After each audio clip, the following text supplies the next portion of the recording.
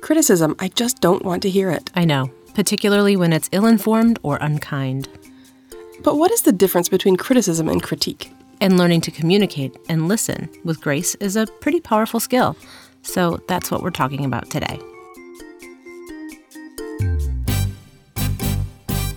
The Speakeasy Podcast, honest conversations about leadership and sanity in the creative industry. I'm Karen Steffel. And I'm Jen Estel. Managing creativity in business, we probably have an opinion on that.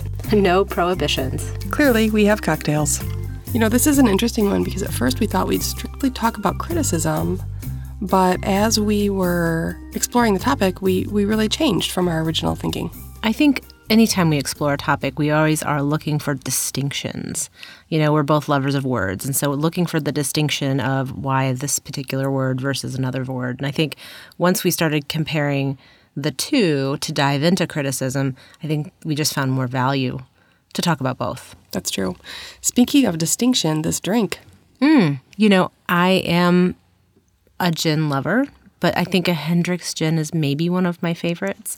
It's just so lovely. And that's what we have in our Tom Collins. It's just such a classic drink, and it feels great with the topic. I can't even articulate why, but it feels just right. It does feel right. Maybe because there's nothing that you could even criticize about a good Tom Collins. So we do love it. We do. So what is the difference for you between criticism and critique?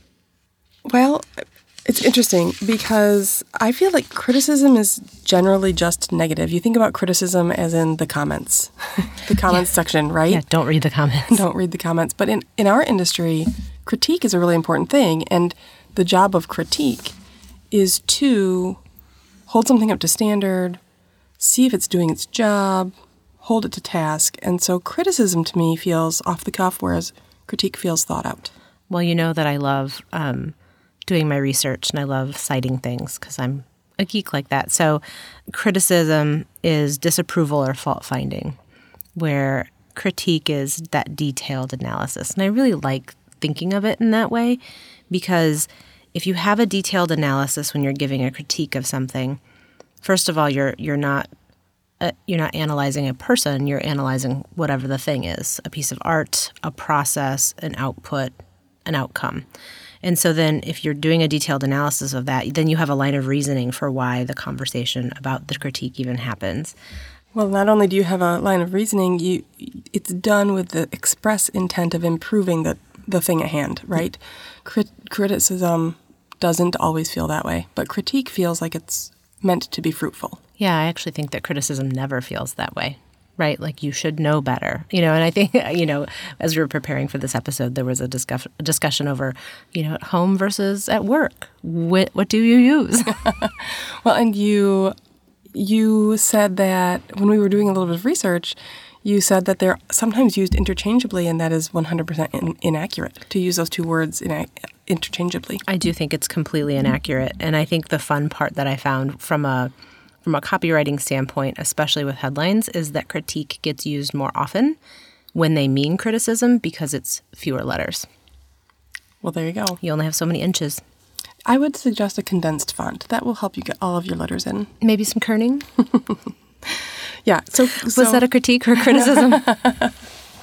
Well, since I have a little bit of expertise in typography, we'll call that a critique. There you go.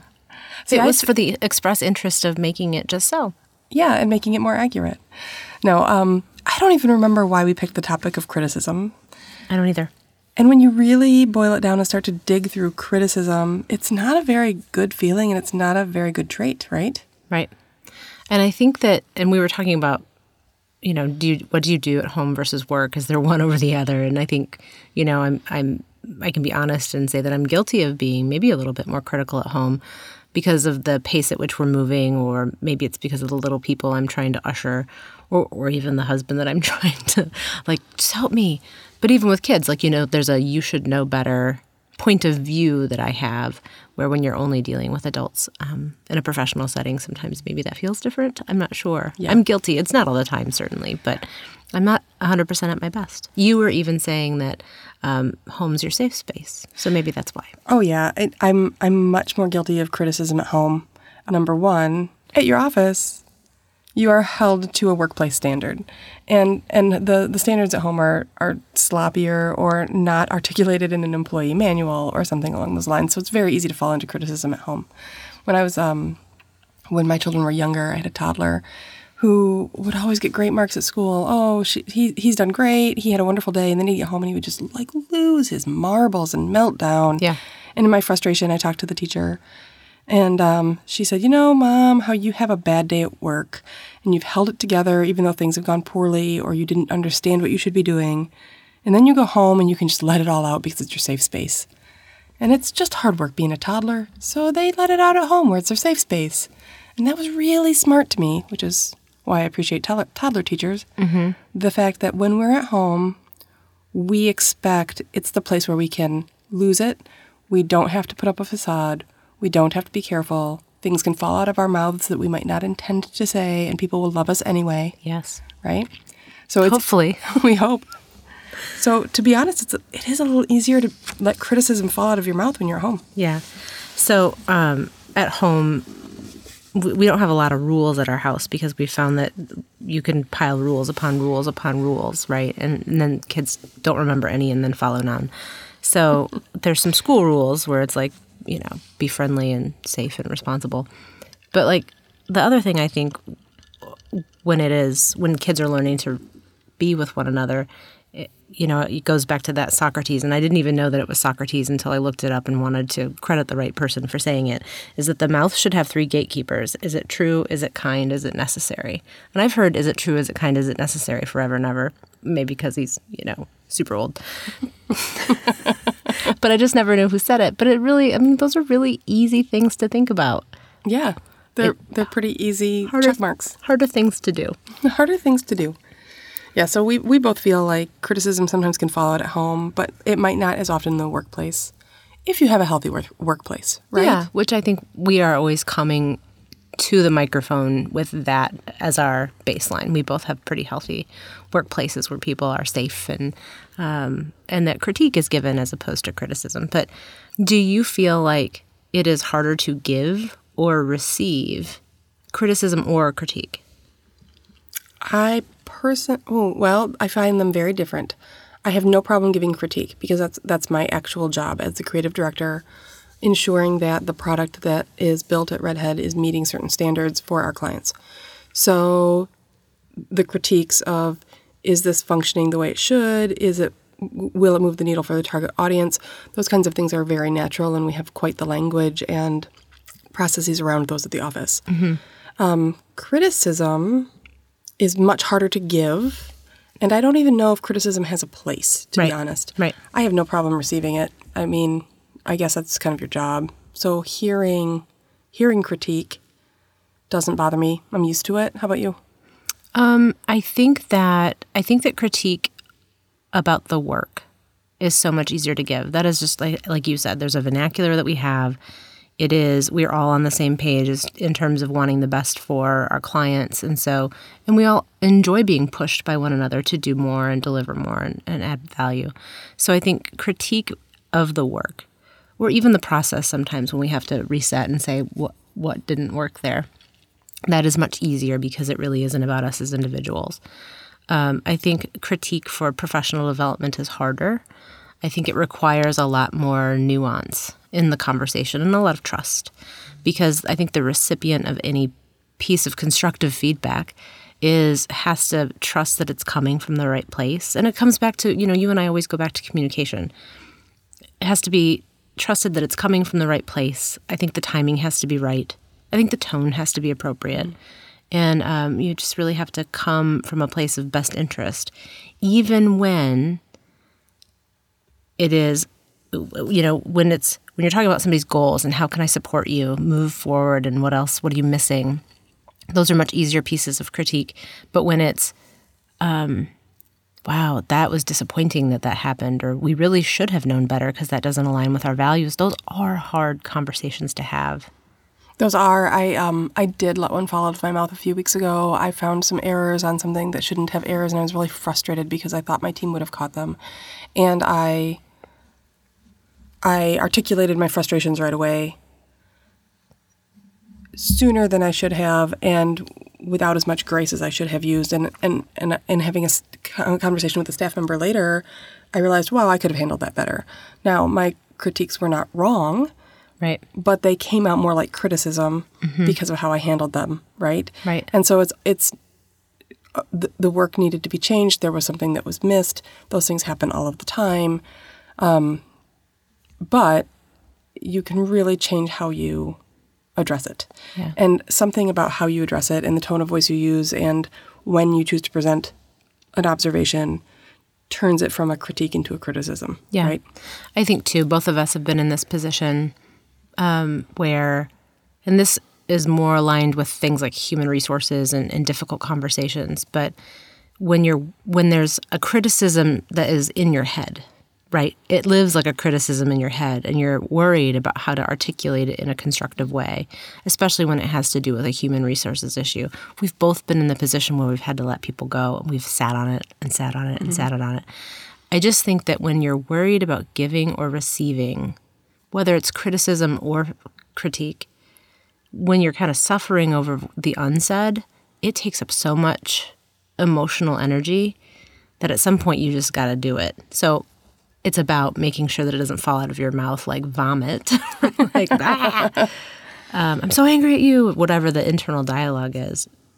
So it really requires us as leaders to process it and think about it. Sometimes your 24-hour rule, that's always been so helpful to me, because you don't want something that really can be constructive to fall out of your mouth like a criticism and cause a ding in the relationship when really what you want is to move forward. Right, and you might not get the result you want. And in this instance, I did not use my 24-hour rule, which I should have done, but you don't get the same result, and you don't get the same good feelings, of course, like you said, the ding in the relationship, if you can't present things in a logical way, right? And it's funny because criticism, to me, is always ill-informed, or what I perceive as a criticism is something coming from someone who doesn't have the qualifications to have an opinion. Yeah, right? Like don't read the comments. Right. Like, well, you haven't studied for 8 years to become a lawyer. How can you say what the nuances here are on this issue? Yeah. Or something along those lines. So oftentimes I feel like criticism happens when you're not speaking with all of the facts or all of the tools that you should have at your disposal to be able to have an intelligent, useful opinion. Yeah.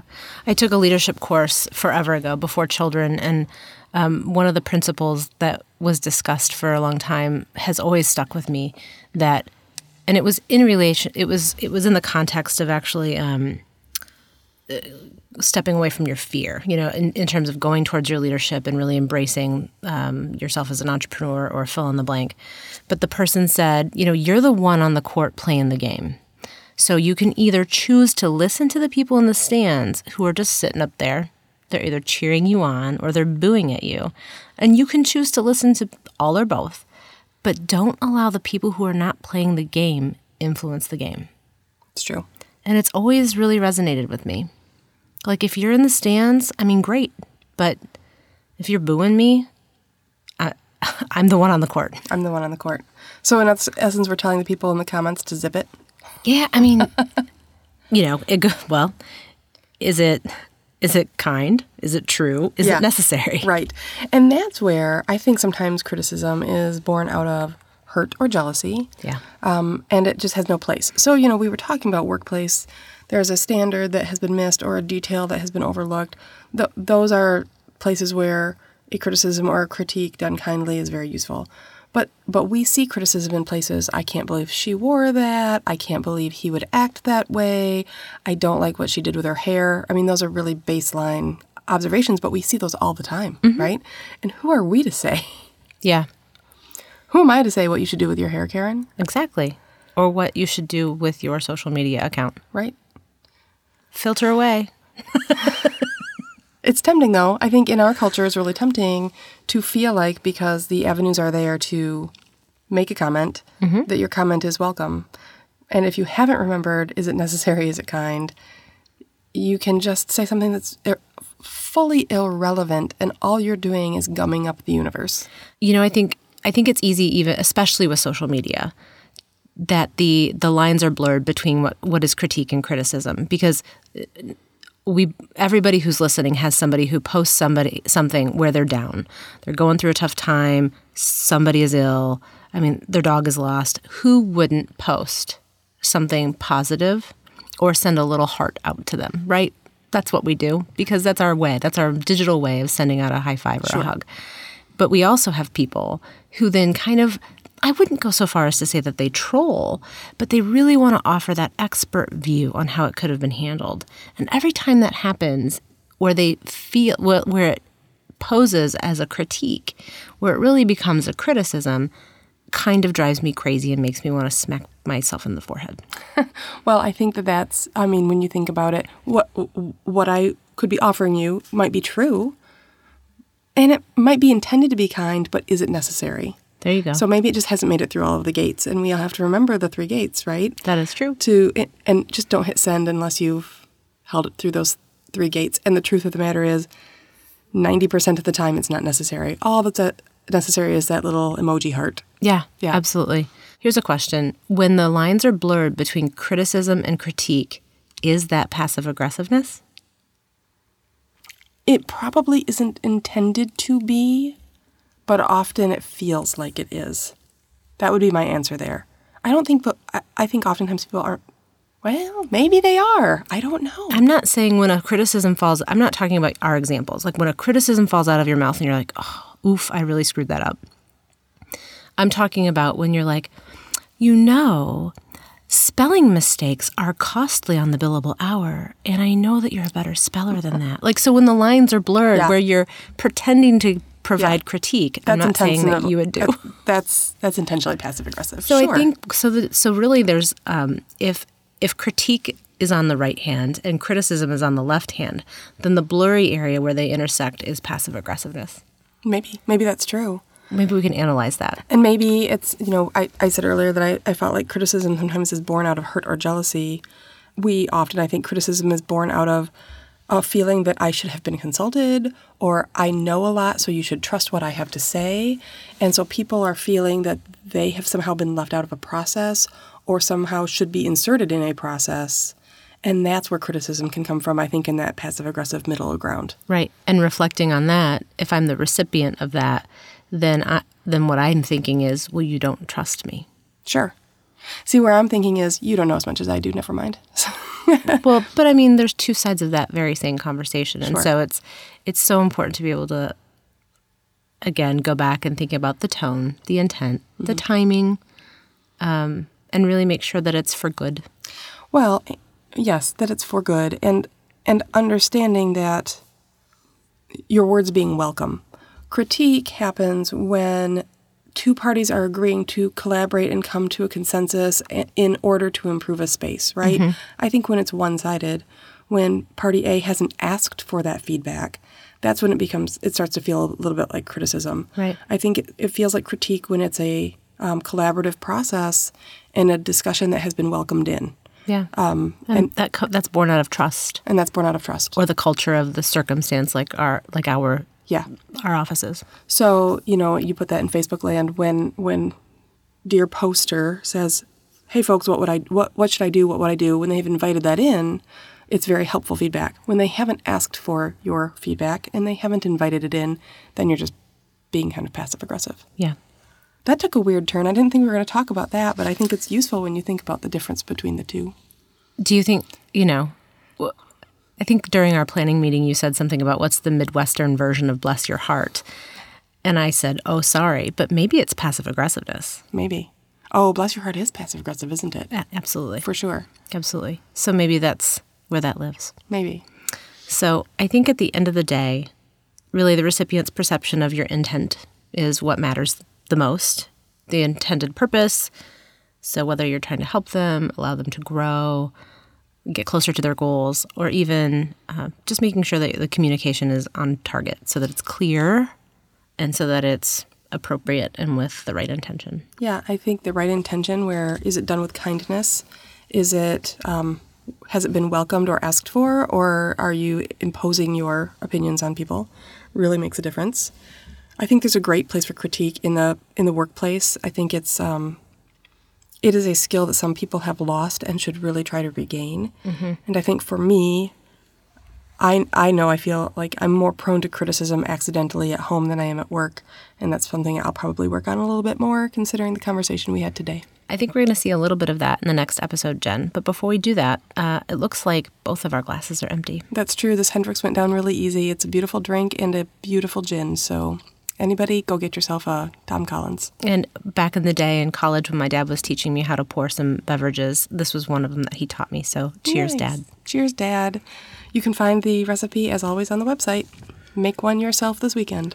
Jen, I know we always love hearing from people. Do you want anybody to reach out with anything specific? What I'm going to ask today is, folks, spend some time, go over to Apple Podcasts, give us a review, clearly 5-star review, because we don't want to hear from you if it's 1-star review. I'm just kidding. But those do really help. It helps other people find the podcast. And so if you've been enjoying what you've been hearing, it would help us out a lot. Thanks.